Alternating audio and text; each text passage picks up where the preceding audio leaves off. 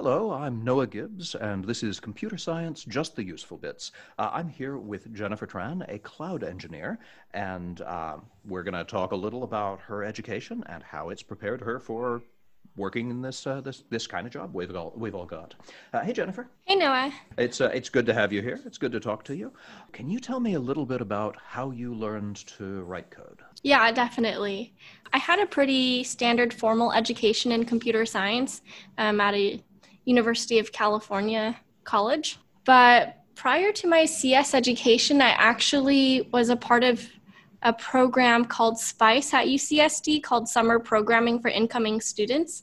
And that's where I initially learned how to program. To provide some more context, I actually went into college with my major declared as computer science without actually having any knowledge of computer science, not even what programming was, what a terminal was. So, yeah. Huh. So why did you go in with the declared major of computer science? What made it appealing to you? Honestly, looking at works of user experience designers online captivated me. I had Okay. watched TED Talks, and I thought what they were doing was innovative, creative, and exciting.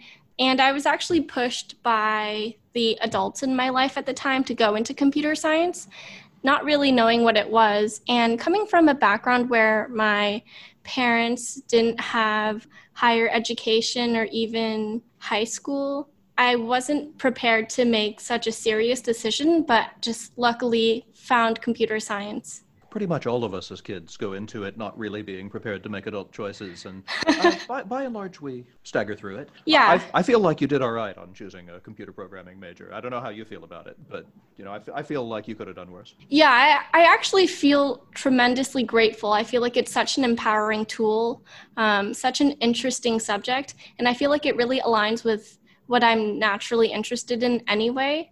The only thing about a computer science major at a university like the University of California, San Diego, is that it's extremely competitive. And so I was not prepared for that. But luckily, I was invited to be part of SPICE. And SPICE was actually a program that was intended for students from high schools that didn't have any sort of computer science program available or very basic ones. So I actually had a few colleagues within the program who had only been introduced to Java through like AP computer science. And we all had a similar curriculum where we were introduced to Python, and we just Nice. created lots of small applications. And then we also were introduced to ethics and Oh, computer science ethics. Yeah. nice. Roughly when was this that you took Spice? This was in 2013. I love hearing about people having an ethics curriculum of some kind. That was not a thing when I did it. And, Yeah. like so much of my education, I look back on it and I say that didn't really prepare me terribly well for a lot of things that are just happening in the world. They were great preparation for, 10 years ago, but I also graduated in 98. So to be fair, them not preparing me for, everything in 2010 is fair. Um, Yeah.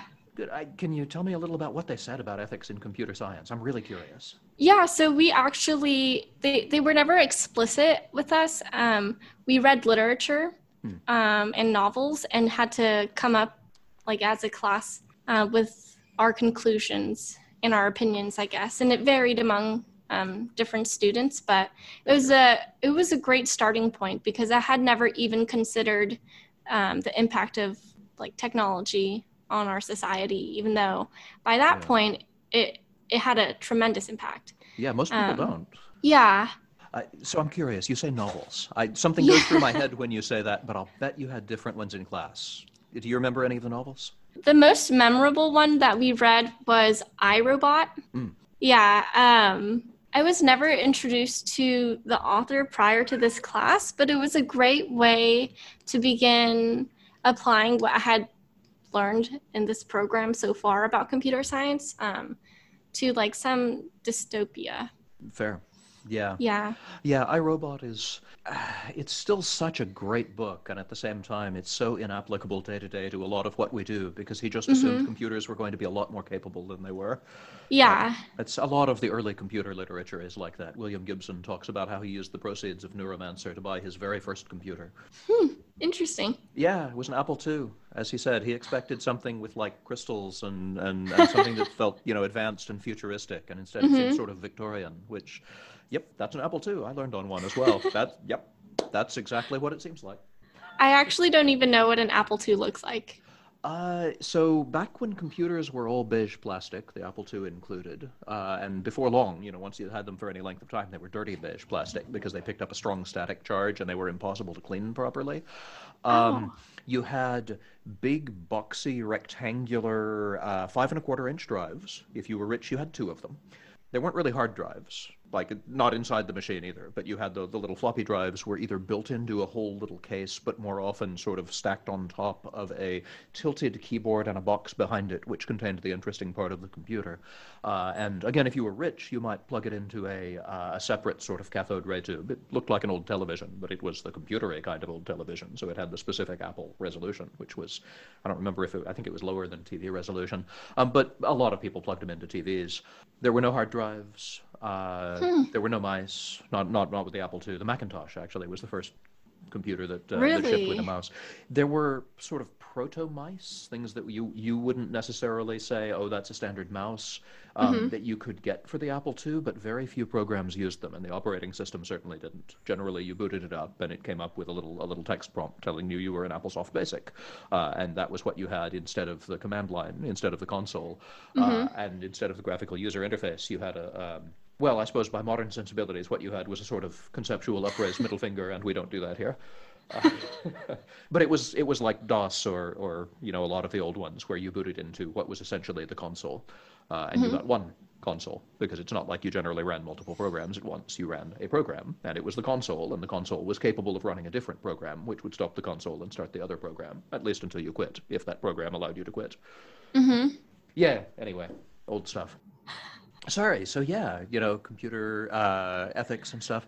Do you remember any classes that you found were especially interesting in your education? Did you take, I don't know, a big project class like operating systems or compilers or anything? Yeah. So the computer science curriculum at UCSD was pretty thorough. So we were Yep. required to take operating systems and compilers. I loved my compilers class. But the courses that stood out to me the most were actually Okay.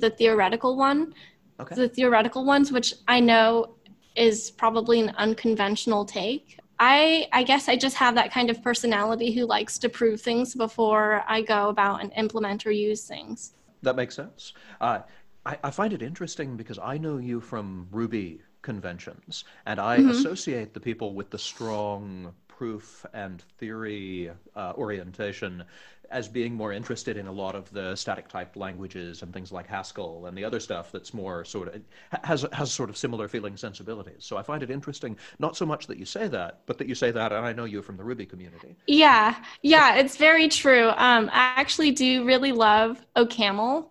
But yeah, and speaking about OCaml, I was actually introduced to it from one of our programming languages courses Hmm. where we used OCaml and most notably Prolog. Hmm. Um, yeah, I so had a class in Prolog, not in OCaml because I'm old enough that they didn't have OCaml. We used its hideous predecessor, SMLNJ, Standard Metal Language of New Jersey. wow. Yeah, everything I hear about OCaml makes it sound like OCaml is better, so you're not missing out. Good to know, good to know. Cool. So you mentioned that you liked the theoretical classes. I did. Can you remember one in particular you liked? Tell me about that. My favorite, but the most challenging, was the theory of computability. One of the things that appealed to me about that course in particular was learning about Alan Turing. Hmm. I had never really had significant names, and focusing on a specific individual in my computer science courses. It was mostly computer science concepts and not like the faces behind the people who invented or discovered them. So that was really appealing to me. It could speak more about like the way that I like to learn. But yeah, and it was just fun to draw, like drawing as a part of solving problems. Um, Very different from what you do in your other computer science courses. Yes, it's true. I mean, in a lot of ways, I sort of wish we did more drawing as part of solving problems. The electrical engineers sometimes do some of that. Did you That's ever cover Karnaugh maps, K-maps? I may have, but probably not in depth as like a computer engineer. Yeah, so K-maps are the ones where if you have a set of variables and you're trying to come up with a Boolean expression that Mm-hmm.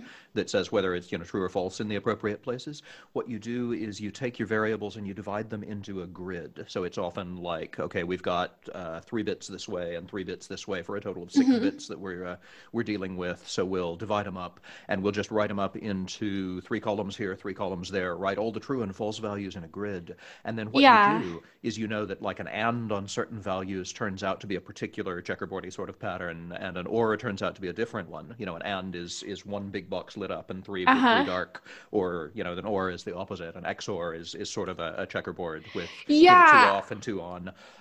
And so a Karnaugh map is basically just finding visual patterns in the big one, and you take the rough steps and you do that as your first one, and then once you've got that you can add smaller Boolean operations on just a few of them, only scoped to certain blocks. And so it's basically building a Boolean expression as a series of scoped blocks, as smaller and smaller blocks. It's the coolest thing.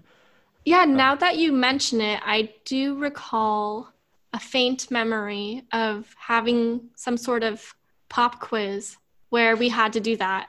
It's Yeah. Yeah. People who do serious electrical engineering often use them more than the software types, and Mm-hmm. honestly, it's not a particularly practical day-to-day way to design your Boolean operations, but man, it's fun. Yeah.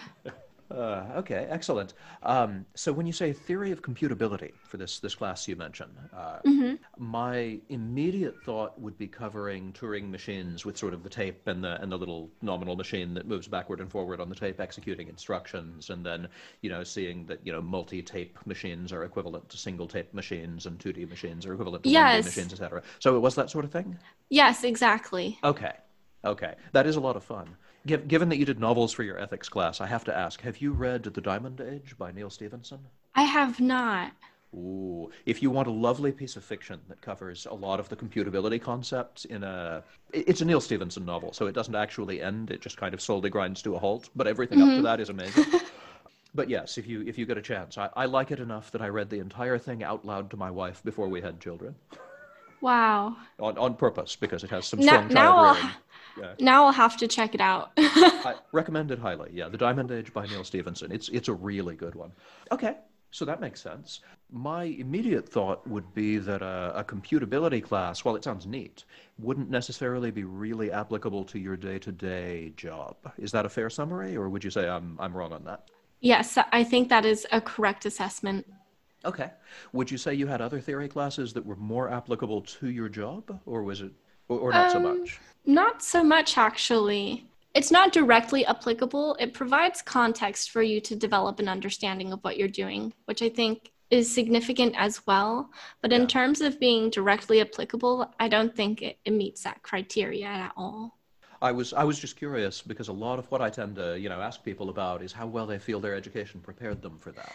A narrow interpretation of that question. There's certainly more than one interpretation of the question. That's the reason I Hmm. keep recording podcasts about it. Yeah. But a narrow interpretation of that question would suggest that didn't really prepare you for your job in an obvious way. Do you think that's a fair summary on my part? Yes, absolutely. Okay. I will say there are some other things where you can learn about the history and learn about the people involved, and some of that is surprisingly practical. I don't think we're going to get a great biography of Alan Kay until he finally dies, but he was the guy who invented Smalltalk and invented the phrase object-oriented programming, and he has a really Mm. strong idea of what object-oriented means, and Java is not Hmm. it. Oh. Yeah, no, object-oriented started out as a very different thing, and even Smalltalk, which is very much what Ruby cribbed its idea from, is still not what he wants it to be. It was just as far as he was able to get on 1970s or 80s technology. Yeah, there are some wonderful talks by Avdi Grimm, who's also in the Ruby community, about object-oriented and what that's supposed to mean, and he draws a lot on the Alan Kay stuff. Uh, but yeah, no, there's wonderful personalities. Alan Kay obviously has a lot of fun stories going on, and that's just the bits I know. It's interesting that you say that you don't usually think about a particular individual in computation, because I think you're right. I think that is absolutely how they teach it. I'm not disagreeing that, I'm not saying, oh, Hmm. they taught that all the time in my classes. No, no, they really didn't. It's just that I think more than most people, I've gone out and sort of looked for that. And so, when I think about personalities in computing, I Hmm. could talk about this all day. because I have to say it. It's only marginally relevant. Seymour Papert. Go out and Seymour Papert. Do you recognize the name Seymour I Papert? don't. Most Seymour people don't. Papert. Very few people do. So he invented Logo, and he invented Logo to teach debugging to small children, independently of computation.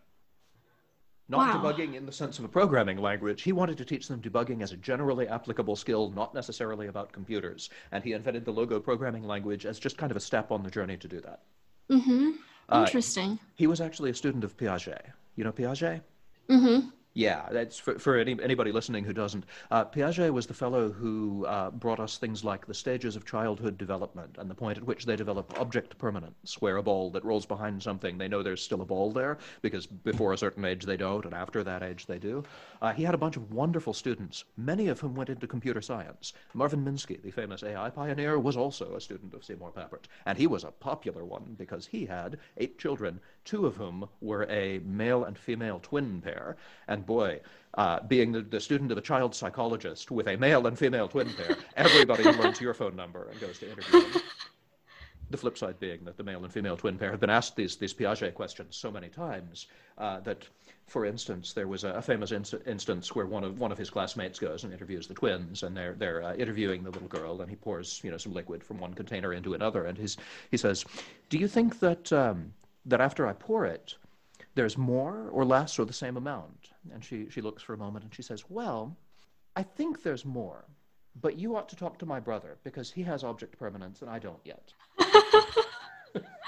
Wow.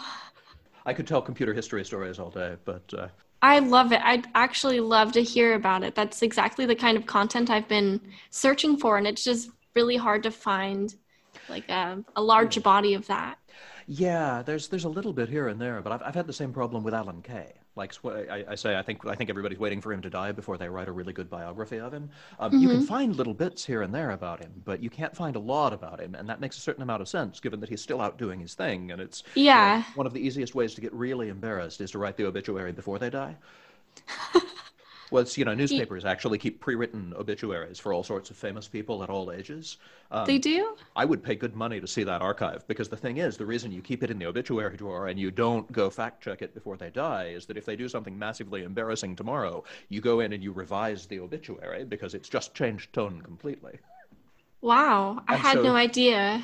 well, you want to be able to, I mean, if okay, Michael Jackson's dead, but if I don't know, Taylor Swift were to die tomorrow, you want to be immediately there. You don't turn to your reporter and you say, we got a couple of days, write a biography of Taylor Swift, but with Hmm. the she's dead spin, and then we'll get it. Like, no, you need it there, and that means you have one in the drawer just in case she dies tomorrow. But luckily, you can keep it for a Interesting. while. You only need to revise it when something major happens, Taylor Swift-wise. This might not be as relevant, but I am wondering if that would ever be something that we would need to do as programmers. As programmers, I could sort of formulate this as a caching problem because it is Hmm. in a very real way. There are some horrible caching situations where you might need to produce something so fast that you have it pre-written. I'm an old guy, and so I've seen too much of everything, and so I immediately think of it as a graphics driver problem. But again, that's because I've seen too many things. Um, no, so OpenGL, which was the open graphics driver standard, where it was not a standard controlled by Microsoft. DirectX was the equivalent for Microsoft, and it had a lot more sort of direct access to buffers behind the scenes, which made it incredibly hard to implement for random platforms. OpenGL was the good standard in the Hmm. sense that it was designed to be workable on a variety of platforms. Also, they did it that way because they implemented the whole thing just straight up in hardware almost everywhere, and so they had you hand the buffers to them in whatever form because they didn't really care what they were just going to stick it into the hardware buffer and get on with their day. But I worked at NVIDIA on OpenGL drivers, and OpenGL was written long before even then, when a lot of the I/O problems were different and a lot of the speeds of things were different. And so they didn't have big shared model objects. If you wanted to have a cathedral, if you wanted to Hmm. have Notre Dame Cathedral as a grid of points, which you can totally do, it turns into polygons like everything else. It's a lot Hmm. of polygons. Very often for a benchmark, what you want to do is to have Notre Dame Cathedral and then rotate it in space or move it around or you move around it or something like that. And OpenGL was Yeah. absolutely not designed for that. And so you would wind up downloading the full grid of points for Notre Dame Cathedral Every time. Every Wow. frame. Technically, you had shared models in OpenGL. There are people who are going to, shake their fists at me. The thing is, you couldn't change a lot of the shading and lighting models and stuff for them, so they were useless. If you were actually going to use Notre Dame Cathedral in your benchmark, you had to download it every time. So the way you would handle that in the graphics driver, because the graphics driver figured out pretty quickly that you were downloading Notre Dame Cathedral every frame, is that they needed an extremely fast way to say, you've just downloaded the first 100 points of something that looks very familiar to me from last frame, and I think we're going to be doing this for about 250,000 more points. So I've saved my 250,000 point model of Notre Dame Cathedral, and you're going to keep making calls, and I'm just going to move my finger as fast as possible each time after verifying that you've given me the point of Notre Dame Cathedral that I think you've given me, and then I'm going to turn around and tell the graphics driver, don't do anything, you have it already. Okay? Go. Wow. And so you asked me about, sort of pre-caching the obituary Yeah. because you think you know what you're going to need, but you don't know when you're going to need it. And so you just Mm-hmm. have it fully calculated and ready to go, and you only make changes if something changes. Mm-hmm. As a computing problem, what that reminds me of is an OpenGL API. Wow. Good to know. Yeah, it's almost everything can turn into a computing problem. The question is just what bizarre set of circumstances is going to make it ever Yeah. useful to anyone, and the answer may be never. The answer may even provably be never in some cases, and in that case, what it's good for is weird coding challenges. True. That's very true. Something that is provably always useless is so rare that a lot of people posing problems are looking for it, because then they can make sure that nobody ever actually had to do it at work. The impression then that I got is your theory classes mostly didn't do a lot of preparing you for your job, but you appreciate them a lot anyway. Do you feel that your practical classes at UCSD prepared you well for your actual job? I think that was the intention of those courses. In Okay. practice, it didn't work out so well for a variety of reasons. We actually did have one software engineering course that was required. That specific quarter, we had a new professor coming into our campus, and so the course began as scheduled, but the actual coursework wasn't formulated until a couple weeks into the course. And being on a quarter system where your classes are only like 10 or 12 weeks, that those weeks are precious. And so in theory, that course was supposed to help us most for the careers that many of us would go into, which is software engineering. But it really didn't for those students, including myself, who were taking that course at that particular quarter with that professor. So we were introduced to GitHub, working with different team members, because in most of our other courses, it's pairing or pretty individual. And so it was a nice glimpse into that kind of world, but it definitely wasn't sufficient. In terms of my other courses, I feel like they're not directly applicable to your day-to-day job and responsibilities as a software engineer, but something that I've encountered is having to prove your knowledge to your coworkers, and that's where it comes in handy. That So makes it's not, sense. yeah, Most people say job interview at that point, which is one kind of that, but I don't get the impression that's what you mean. And I think I know what you mean, but tell me more about that. sure. The job interviews that I've had have varied. They've been like standard whiteboard questions. So of course your data structure and algorithms courses are extremely useful. But what I mean is like indicating to other people who also were computer science majors that you are a part of their club and asserting that you could be accepted in their culture. So that means being introduced to like things that you could name drop, such as functional programming languages. And that's unfortunately like less about your actual job and more about navigating your perception and how that affects your perceived performance. So more like, for instance, the point at one random job interview I was in where the fellow looked up, pointed at my XKCD t-shirt and said, ah, XKCD t-shirt, culture fit, check. Exactly, yeah. Um, So, I doubt that he will ever listen to this, and I mean it affectionately if you ever do listen to this. But yeah, it's kind of a microcosm of what's wrong with the industry, right? And he's not uniquely bad. The problem is that that's so typical. Yeah, and I don't blame any individual for perpetuating that kind of environment. I know that people in general just want to relate to other people, and those if those are the points of how they relate, then that's totally fine. For somebody like me who didn't grow up using computers, programming on computers, that was a novel thing for me to experience, and I was not prepared for those situations until they came up and I experienced them. And I realized I like put it into my mental model. Okay, so this is apparently what matters to people. What matters to people and what should matter to people is always very different. Yeah, that's all right. Yeah. You've got a whole lifetime of dealing with the corporate world and the different and weird divergences of what matters to people and what doesn't matter to people. You have so much of that to learn. Um, Yeah. And so to answer your question in full, a computer science degree is wonderful to introduce you to the concepts, but to prepare you for a software engineering career, I think is insufficient because I feel like the main parts of the career that matter is how you interact with people. And it's more of like a symbiotic relationship that requires a lot of communication and developing ideas together. there's a wonderful set of things that are written by Jessica Kerr, Jessie Tron. Have you, by any chance, read any of her stuff? I have, yeah. Okay. I think she's mentioned in Avdi Grimm's newsletters from time to time.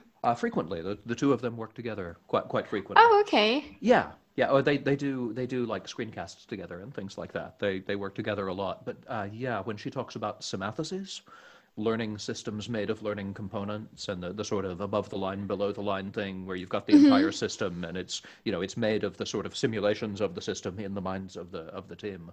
I suppose when you say that, that immediately reminds me of that. Um, you know what Yes. I mean? Yeah, that's exactly what I mean.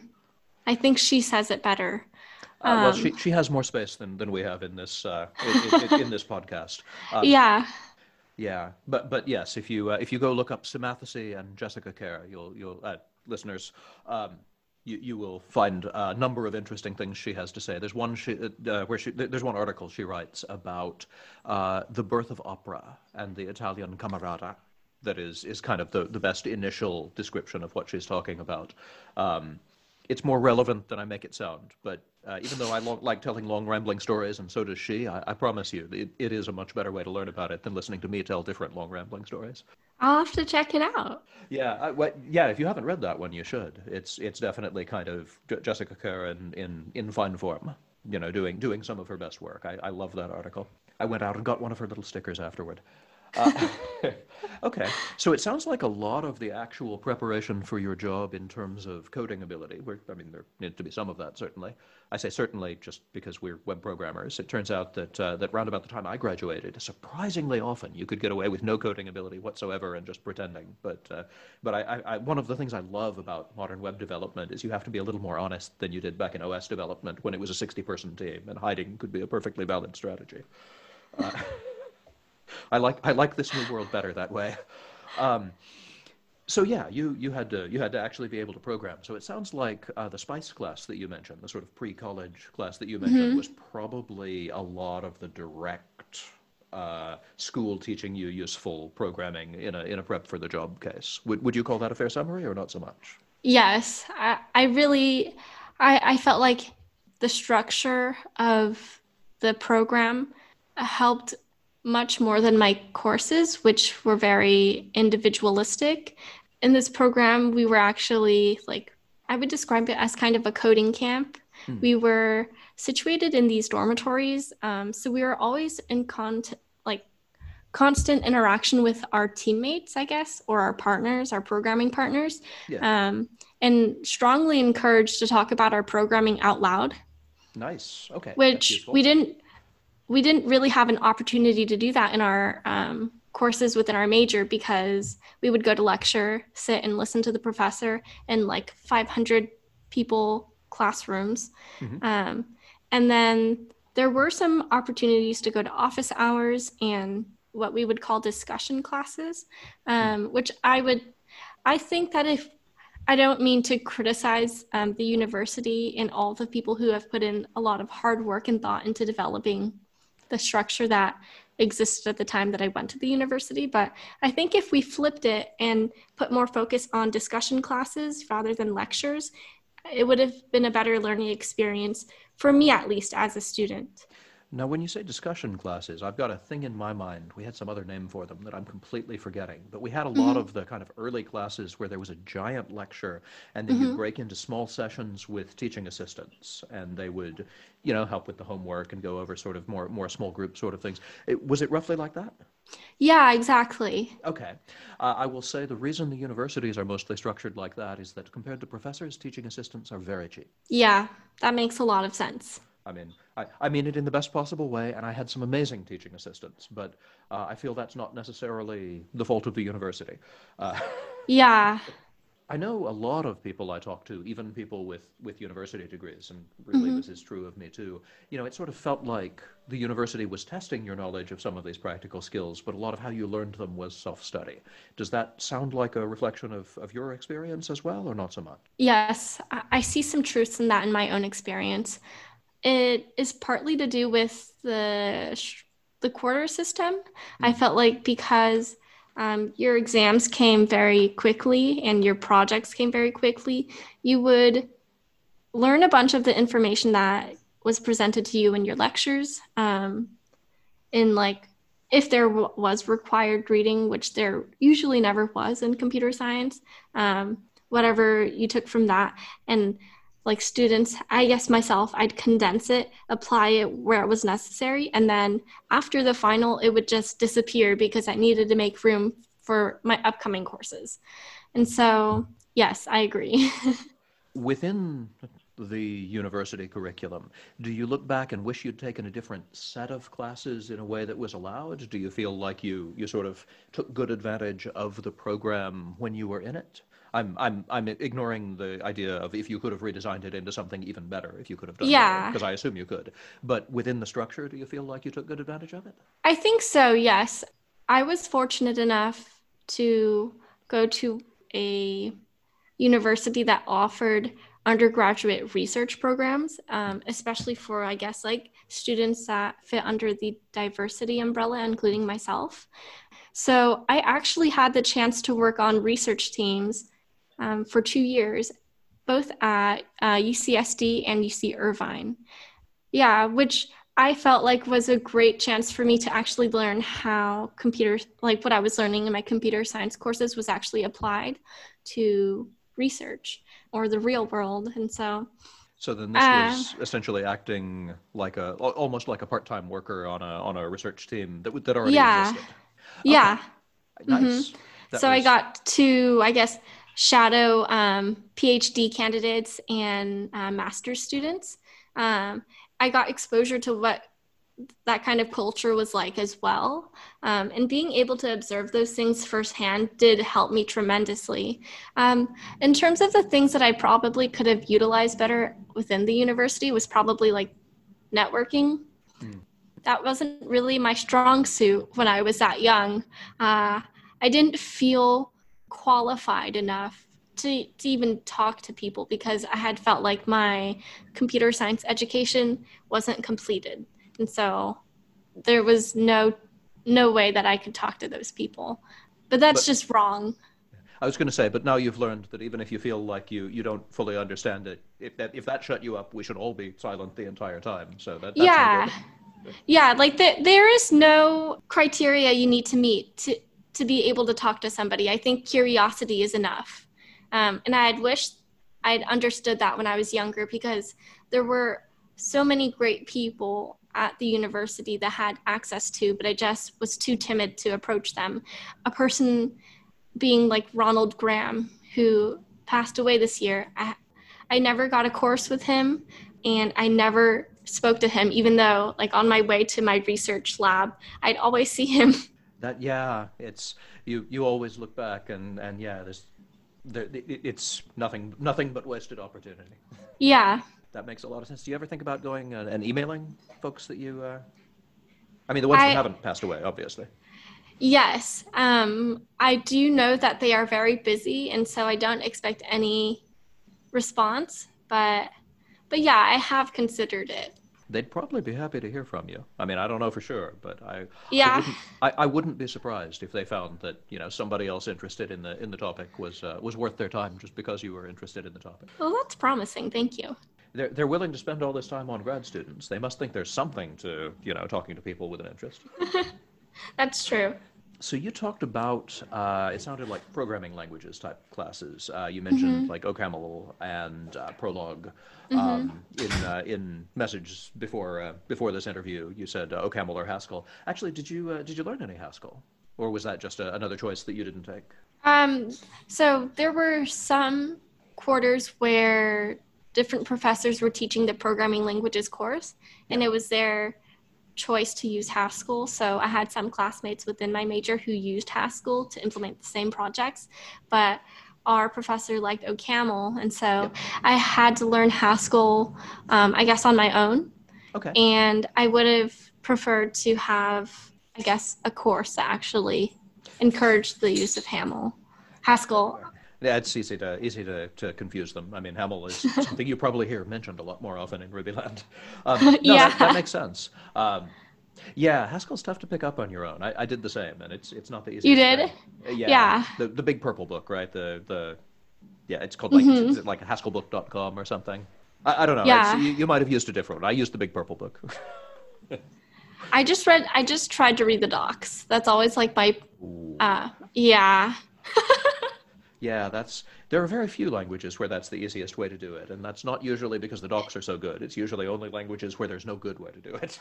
Uh, There's an old mud driver I worked on called DGD, and the best way to learn it really is to learn to read the docs, and it's not because the wow. docs are so good. It's because there's no other way to learn it. But yeah, apart from my computer science courses, I actually feel like the textbooks, the programming textbooks that I read now are much more applicable to the textbooks that I was asked to buy at university, like Yeah. this like programming language textbook. I don't really open that one compared to like textbooks that are popular in the Ruby community or like JavaScript textbooks. The like the famous pragmatic programmer. That's a good one. Yeah. Mm-hmm. And yeah, it's very aimed at the job rather than the technical stuff. In fact, it's really sort of all the non-computer skills you need to be a software engineer. Yeah, exactly. And I do think that actually is very important. Maybe even more so than like your technical skills. Hmm. There was another fellow who recommended Mike Gunderloy's book. It's called something like Coder to Developer, and it's the same kind of thing. It's a very similar book. Hmm. There are a few books like that. I try to mention them just because there are so few, and if you're looking for that, and you should be, not you, but I mean, everybody, Mm-hmm. it's good to mention the few that there are because there are a few pretty good ones. Okay, coder to Yeah, developer. I'll check that yeah, one out. yeah. Mike Gunderloy, and Okay. it's solid. Did you find that picking up other programming paradigms? So OCaml is really fairly different from Ruby, say, or from most of what almost everybody uses day to day. Yeah. Haskell as well is an unusual paradigm in a very real way. Haskell is its own programming paradigm and not all that much like anything else. And Mm-hmm. Prolog certainly. Prolog I felt was unusual to an extent that I couldn't name you another language like Prolog other than its very direct Yeah. relatives. Yeah. If you wouldn't call it a Prolog variant, I don't know anything else that's very much like Prolog. Mm-hmm. SQL, but not really. Yeah. So did you find that learning different programming paradigms like that was valuable with an eye toward again actual work on the job, or did you find it was more a curiosity, or neither? How'd you find that to be? Both applicable to the job, and it fed my curiosity. It's a way to keep students engaged, of course, if they're interested in learning different kinds of languages that exist. Yeah. And I think what makes it applicable to my everyday job is that that may be a requirement where you have to implement something in a stack that you have no idea about. So it just, I guess, it is the introduction to building those neural pathways in your brain. It's just like um, maybe riding a bike for the first time and then maybe needing to ride a tricycle or those bikes where you lay down, they all kind of do the same thing. They're modes of transportation, but it requires a different kind of approach and thinking. So yeah, I actually do think exposing yourself to new ways of thinking and implementing is so important in this field. Yeah, that makes a lot of sense to me because I've done a little of everything, and I often pick up Mm-hmm. weird new things rapidly because it sort of reminds me of something else. It's a little like, Yeah. what you talked about of what if you translated this non-programming concept into, oh, that's a graphics driver. Um, Mm-hmm. yeah, so yeah, that makes a lot of sense to me. What do you do to improve these days? You're no longer in university, so, Yeah. but what do you do to improve? I love watching conference talks. If I have the means to do so, I love Udemy courses or courses that like specific individuals make. I love watching people talk through programming concepts or like cloud topics even. I don't know what it is about listening to somebody articulate it, but it really helps to integrate it within my own mind. And then apart from that, I like to do independent study. I love reading textbooks, as weird as that might be. There's just some part of me that really loves studying. I recently learned about like classic academia. Have you heard about that? Uh, Have you heard of, I think the most famous one, like the most famous subset of that is dark academia. Um, it's, there's something that goes through my head, but I'll bet I'm wrong. Tell me more. it's an aesthetic. It's the name of an aesthetic. Um, Okay, yeah. no, that's not what I was thinking. So you might see feeds like Tumblr blogs or Instagrams where it's like very academic focused. So there's lots of pictures of people's notes, of Sure. libraries, of coffee. So Um, really just an aesthetic, like it's yes. academic aesthetic focused, just pictures of big buildings and libraries. And Yeah, things oh, that remind you of, I guess, studying and learning. so does dark Um, academic mean like dark wood paneling and leather? Or does it that mean conceptually dark in some other way? both. Both. All right. Yeah. So I don't know exactly what they focus on. It's like some branch of mythology that maybe they like. Okay. Um, but yeah, I only mentioned that because I had recently learned that it's a thing that like Sure. people like, and I don't know if I fall under that umbrella because I love studying. I'm not sure, but Well, I mean, if you talk about liking the aesthetic, I mean that sounds like you're volunteering to be associated with it. I I guess might be so. misinterpreting, but if that's what it sounded like. I mean, there's nothing as good as making yourself a cup of tea, maybe lighting some candles, and then like sitting down with like your favorite textbook and then just like reading it. It's That like makes sense. the mark of a relaxing evening to me. Well, I will mention this to you because it's something my wife and I did relatively recently, and it may go somewhere, on your bucket list. Um, we got a house recently in Scotland. That's not the interesting part, and we added, bookshelves all over the walls, and specifically, we added great big rough finished wood slices. Think tree slices with like the bark still attached. And so these are bookshelves where you can look down the separations between them, and there's bark, and it's got rather nice shelves in between. But Wow. one of the joys of a tall room full of bookshelves is we finally had a genuine reason to buy one of those sliding library ladders. We now have a sliding library ladder in our big central room. No way. That's like a life goal. I blame the fact that so I come from a rich family in the middle of nowhere in Texas, and I have an aunt. So my dad raised a family of five, of five kids plus him and his wife, on the family money, and my aunt inherited the same amount of family money, and she spent a lot of time living in Venice, Italy, and having boyfriends and jet setting around in Europe, and generally having a Hmm. fine time, and then came back and restores houses and things like that. One of the joys of living in the middle of nowhere in Texas is money goes a long way. And so one of the things she did was she built a two-story library in her backyard. Like Wow. we can brag about our one library ladder, but certainly my Aunt Mary Laura does better on that Hmm. count.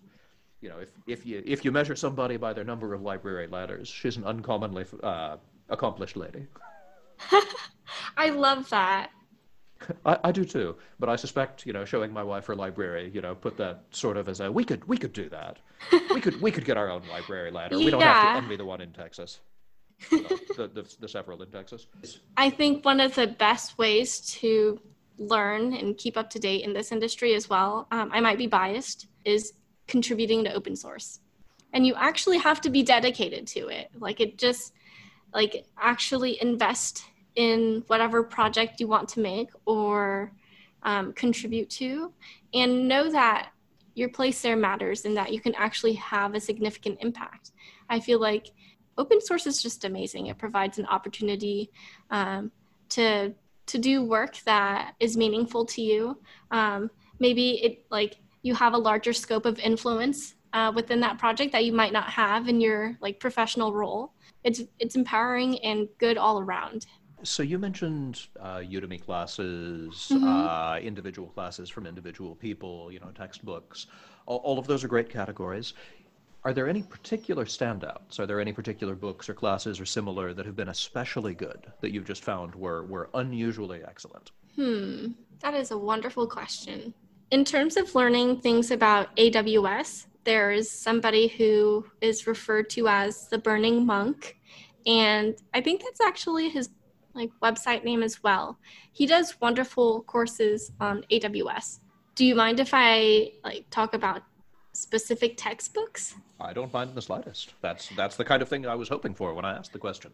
Sure. Okay. So obviously, Pragmatic Programmer. I've just started reading JavaScript, the good bits, or the good parts. Yeah. That one is really nice so far. Anything by Sandy Metz. Yep. I said the same thing. It's just great. It's something you can read over and over again as well.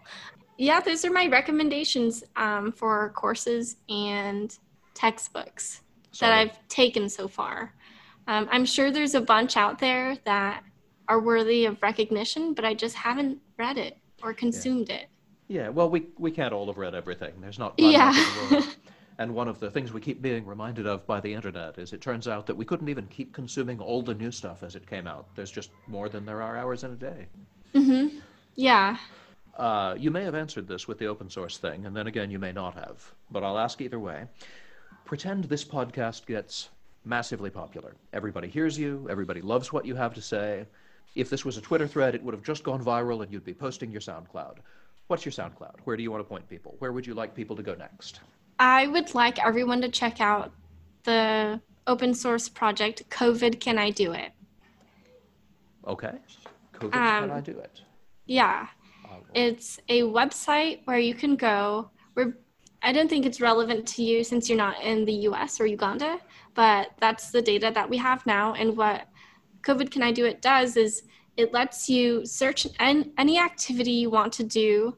And even if you want to input a location and a time, and it tells you your risk of contracting COVID from doing that activity, and it gives a really nice breakdown. Based on the data sets. Neat. Mm-hmm.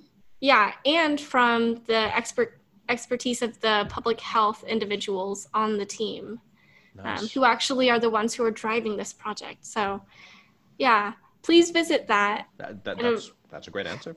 Yeah. Okay. I don't really want to direct people to my Twitter or social media sites because I actually don't like to get attention. Okay. Yeah. That's fair. That's Yeah. fair. I can avoid posting those in the show notes. I mean, they'll probably be able to find you if they try anyway. Yeah. I You don't can usually post it. encourage I just don't want to explicitly tell people to find me. Yeah. Something about that makes me nervous. Fair. Perfectly reasonable. You know you better than I know you, given that I've only met you at Ruby conferences mostly and read your Twitter. You know you better than I know you. Mm-hmm. On this topic, on your education, the various ways you've trained in software development, software engineering, everything related, and how that education has prepared you for a job. What's the question I should have asked you specifically that I haven't asked you yet? What should I be asking you, which, because I don't know you as well as you do, I haven't managed to ask yet? I think something that would have been amusing to have been asked was, how did you learn unspoken cultural norms in the industry? That's a good one. That's a Yeah. great question. Well done. How did you learn unspoken cultural norms in the industry? Part of it was like putting myself in the position where I was in the industry. Um, that might be more difficult for people trying to get a foot in the industry. There's textbooks out there actually about ways to thrive in corporate environments, which is what many of us software engineers do in our roles. Yeah. Only part of our role actually is like developing software, I think. Another is navigating the corporate structure and the implicit rules that exist within it. I don't have like a straightforward answer about what is right and wrong. It's very individual. Sure. You Yeah, mentioned that there are textbooks. Do you remember the names of any of those textbooks? I don't. Okay. Well, just knowing there are textbooks tells me what I could potentially go out and search for. Yeah, I'm curious. I I actually actually, have a friend who's having this precise problem, and if you knew a textbook, that would actually be a great recommendation for me to pass along. I actually have a book, a recommendation, as opposed to a textbook. Please. It's called Corporate Confidential. Okay. I think I have Yeah, seen that it exists on Amazon, but hadn't heard anybody talk about it, so I hadn't known about it. yeah, Corporate Confidential. Excellent. I will. yeah. And everybody's experience differs. Sure. It is like, as somebody who really didn't know people or had parents who worked in a corporate environment, I really did not, I wasn't prepared to, I guess, operate in that environment coming from university. And Yeah. so I think that's like the major obstacle for me in my career. And probably, or hopefully, other people who relate can get unblocked by that Yeah. information. No, that sounds like a great recommendation. It took me a while to understand it, but I was kind of an idiot when I was young, and so it took me a lot longer to understand that I had to understand it. Yeah. And of course, there's you can't recommend a book as a cure for willful ignorance, alas. Um, I just had to get older. Whereas my friend knows that she's trying to fix this problem, and I don't necessarily know any good resources because I learned it all by banging my head against a lot of walls and being, fired multiple times and things like that, which is not, I assume, the fast way to do it. So, because I'm curious, Yeah. what did you think of Prologue when you used it? It's so fun. Okay. It's so different. Okay. The context I was using it in was with a restaurant menu, like a fake restaurant, Yeah. Mexican restaurant menu. I don't remember exactly what we did. Maybe it was like updating the menu or like ordering things from the menu, but it felt like a game. Okay. It was like the first programming language that felt, yeah, like a game. And like Okay. I didn't feel very in control. That was, yeah, they gave us more kind of standard programming tasks with it, and it felt a little like trying to brush your teeth with a jump rope. Like it just Really? felt like it was completely the wrong tool for the job.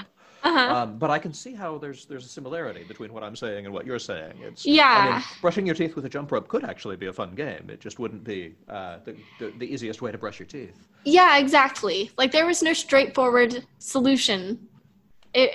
Yeah, which I thought was fun. It was really creative, or I guess like an outlet for creativity. So That makes sense. yeah, Did you use it enough that you started to learn a lot about its traversal order? You know what I mean by that? no, One of the weirdest things about Prolog for me was I'd never thought of programming as a depth-first search, but it kind of is. Like uh-huh, when you look at function calls, what you're doing is you are descending into the function call, and you get, yeah, yeah. I mean, any traversal that acts the way you expect it to tends to be a depth-first traversal in a programming language, and Prolog was a breadth-first traversal. It was as though you could do a breadth-first search instead of a depth-first search for function calls. It's funny that you mentioned that because that was exactly why Prolog was introduced to us in that Okay. course. I've never Yeah, seen another programming language do it. uh-huh, same. And I suppose, I mean, it feels like it should open a vista of new possibilities. It shouldn't just be depth-first search or breadth-first search. You should be able to do all kinds of things. And then I realized that the reason depth-first search is, or breadth-first search is so hard is that you have to learn the whole gut level understanding that we did with depth first search doing regular programming. Oh, Uh-huh. I can't do this way because it's going to recurse forever. Oh, I can't do this way because it's a really inefficient way to do it. It's going to look in completely the wrong order. And Uh-huh. really, we've put in weeks and then months and then years of effort into getting a feel for that. And so when you go to the Yeah. breadth first search, it's a little like if you learned to swim in something that was a very different weight than water, and so you were, sinking at the wrong times or things like that. Yeah, Like you've got to exactly. yeah, you've got to learn a whole new set of steps. And so Hmm. imagine all the different traversal orders. Oh wow, that would take a really long time to get any good at whatsoever. No, like Yeah. I think I want one traversal order. I'm not necessarily tied to which one it is, but I think there should be one. Yes, agreed. That is a great take on Prologue. I'm glad you were introduced to it in a way where it felt like a game. That sounds more pleasant than what we did. Yeah. Yeah, it was a wonderful professor. I was really fortunate to have him. I think he actually focused on computer science education. So, Nice. yeah. That's Wow, that's wonderful. So for better and for worse, the place I went, Carnegie Mellon, was very focused on getting Department of Defense grants.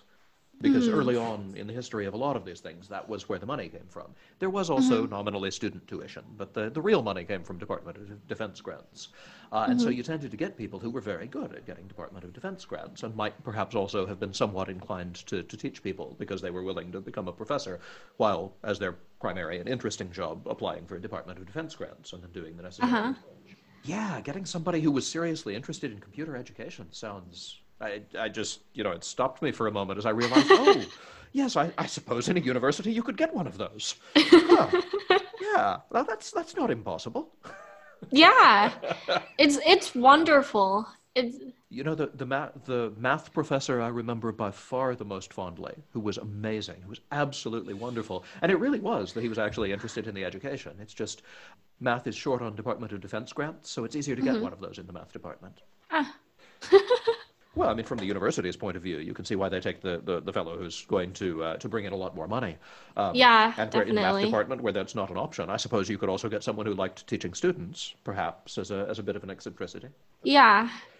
I'm trying to think for personalities in computer science, Uh-huh. where I could send you. Seymour Papert wrote an excellent book called Mindstorms, and so when I You see, you mentioned that to me at RubyConf, oh, and I've there had you it in go. my wish list forever. It's a Um, really good book. My wife is a teacher, and of course I spent a lot of time, teaching. It is both an excellent book for programming and an excellent book for teaching, plus, Seymour Papert stories. Because if you've got uh-huh. somebody who's one of Piaget's students and one of the early computing pioneers, there's going to be some fun stories. But of course, they're mainly fun stories about teaching children, because that's what the book's about, and that's why he invented Logo. And Yeah. yeah. So yes, Mindstorms by Seymour Papert is a really good one. Trying to think sort of other personalities. This is not a good recommendation, and in fact, it's a terrible recommendation, but I'm going to say it anyway because it makes me happy. Um, One of the first personalities in computing that I ever found out about was because I used to play the Bard's Tale, the first Bard's Tale game on the Apple IIe. And it is clear that it was written by programmers. Of course, it was written by programmers. It was a computer game. It was written by programmers. Uh-huh. But the big enemy in the first and third Bard's Tale game, uh, well, no, one of the big enemies in the first one, and the big enemy in the third one was Tarjan, the Mad God. You probably haven't read enough computer science research papers that's funny on its own. But Tarjan was the last name of one of the early programming researchers who did like graph algorithms. There are still a lot of graph algorithms where if you go research it, the right answer is to use Tarjan's algorithm for several different Tarjan's algorithms. Uh, Hmm. and so that was my first exposure to personalities in computing, was where I realized that this big boss from old video games was in fact Huh. a major graph theory researcher in computers. That's amusing. I really like that. Yeah, I mean it's the game doesn't really work it in any particularly interesting way. I don't think there are a lot of hidden jokes about graph theory that I'm missing there, other than the fact that it's a computer game and they named the enemy Tarjan. Though you have to wonder, presumably he's, yeah, I don't know. I don't remember if he lived long enough to have heard about it. I wonder how you'd feel as a computer science researcher being made the mad god in a game like that. I think I would be flattered. I would find it funny. I would too. I would. But you know, I suppose in this age of Kickstarter, you can now pay people to make you to make you an enemy in a video game. At least if you pick the right one. But huh, I guess so. well, I've seen a lot of Kickstarters where you can do things like, do you know Girl Genius? Do you know the webcomic Girl Genius? I don't.